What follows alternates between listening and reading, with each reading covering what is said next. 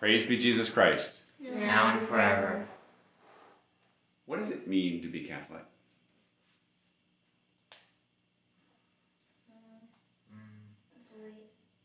Means you believe in God and you go to Mass and do the sacraments. Mm-hmm. Means you have a chance to be saved. That's right. And you listen to the Mass. And yes, that's right. Yeah, that's right, Matthew. Not you pray when you're at Mass. That's right. Not a chance. You've been given the chance. Like you've been given like I don't know what the word, but like God's like, here, if you do this, you can be saved. Yeah. And I've chosen you out of millions of people. Yes. And yes. And it's up to you. Just yes, say yes to this grace that I've given you. Mm-hmm. And the mystery about being Catholic, which is the same as being Christian, is that you've heard the term divine revelation. Mm-hmm. Divine revelation means that God reveals himself. Revelation is revealing. That means that out of eternity, God himself penetrated into history. It was at the Annunciation when he penetrated into history. He left his throne room with God the Father in heaven, kind of, like the way we think about it, he left. But he came into time, into history. He left eternity, which there's no past and there's no future. It's the eternal now. He came into history that changes all the time, where there was a past and you're always in now, and there's going to be a future all the time. But it's one thing after another happening, and then when it's done, it's frozen. And the future hasn't come yet. So he came into time, which 2,000 years ago, roughly, when he came into time, then he revealed himself. He revealed what Adam had lost. He revealed what's called true religion. And he showed us what it meant to be Catholic. Which is the state that Adam was in the garden. Absolutely. Adam did not yet have all the sacraments, which are the development of it, but nonetheless, Adam himself was the first Catholic, so to speak. Yeah. And so what it means to be Catholic is to cling to, when you cling, like you pull out the saran wrap out of the bottom drawer in the kitchen, and you wrap the bowl before you put it into the fridge, that saran wrap clings to the bowl. It's kind of sticky. We cling to what's called divine revelation.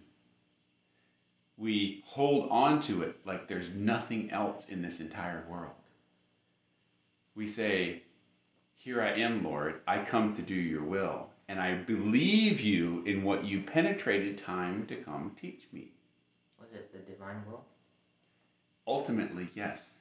And all of it does hinge on the divine will. It's called the divine will? Or what did you say? So, for divine revelation to become... Divine revelation. Yes, divine revelation, yes. So, I thought of a good analogy. Uh-huh. So, let's say you got in a shipwreck, and then you have this one piece of, like a log, or like a plank, and there's nothing else. And it's kind of like that. You have to cling to it, or else you're going to drown. That's absolutely right. Yes. There's one thing that Jesus himself came into time to reveal to us. It's his church. He established the Holy Roman Catholic Church.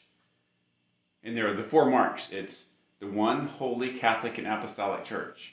So we'll talk about those marks of the church at another time. But suffice it to say that God himself became man, came into time, and he said, "Yea, verily, this is true religion. This is the Catholic Church. This is the life of heaven." And we can say yes to it, or we can say no to it. So what it means to be Catholic, in its fullest sense, is to say yes to Jesus Christ in everything that he's given us, both through Holy Scripture and through his holy church, who is the appointed teaching authority to interpret Holy Scripture and to tell us what it means to be a Christian. And it is the Holy Roman Catholic Church who is the one that is leading us through these very perilous times with lots of confusion and leading us towards the era of peace. It's like the only source of stability right now. That's right. Everything else is so turbulent. Well, it is. And I'll even go a step further, Ayu. That's exactly right. And even when you go a step further and you realize that what Pope Paul VI said was so true in 1970, after the Second Vatican Council, he said he was, in a sense, sad because the smoke of Satan had entered even into the church. What that means is that what Pope St. Pius X wrote this whole encyclical on what's called modernism. It had crept into the church. And so even inside the church, there are many priests and bishops who want to teach bad things. And so when we say being Catholic is the true gift from Jesus Christ as he penetrated into history, the fact is that there are confusing messages that you can get even from inside the Holy Roman Catholic Church.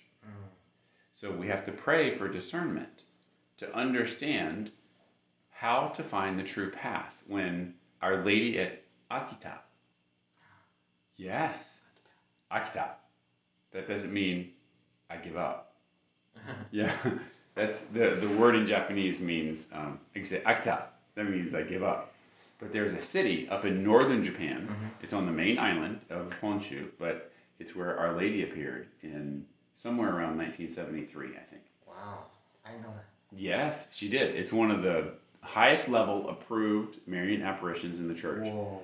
And she said there that there would be a time when priests would be against priests, bishops against bishops, cardinals against cardinals, and there would be division and confusion inside the church. And that's what we see right now.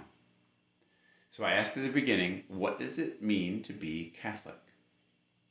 What it means to be Catholic, and what it means to live the life of heaven, and what it means to be truly a Christian, is to cling to, like that saran wrap, to cling to the tradition passed down to us from our apostolic fathers, from the true faith that has been lived for 2,000 years, and to not get sucked into modernism, not get sucked into anything that is attractive and shiny and the new thing for the day, and also to beware of what's called the leaven of Satan, which is worldliness and modernism that creeps into the church. Because if we can stay true to the real traditions of the church, then we can make it through these crazy times to be able to live the life of the divine will, and hopefully, all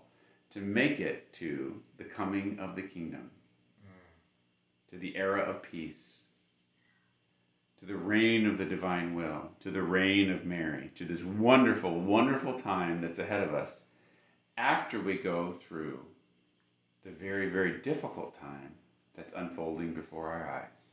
So always, every day, children, continue to pray. Christ our King. Thy kingdom come.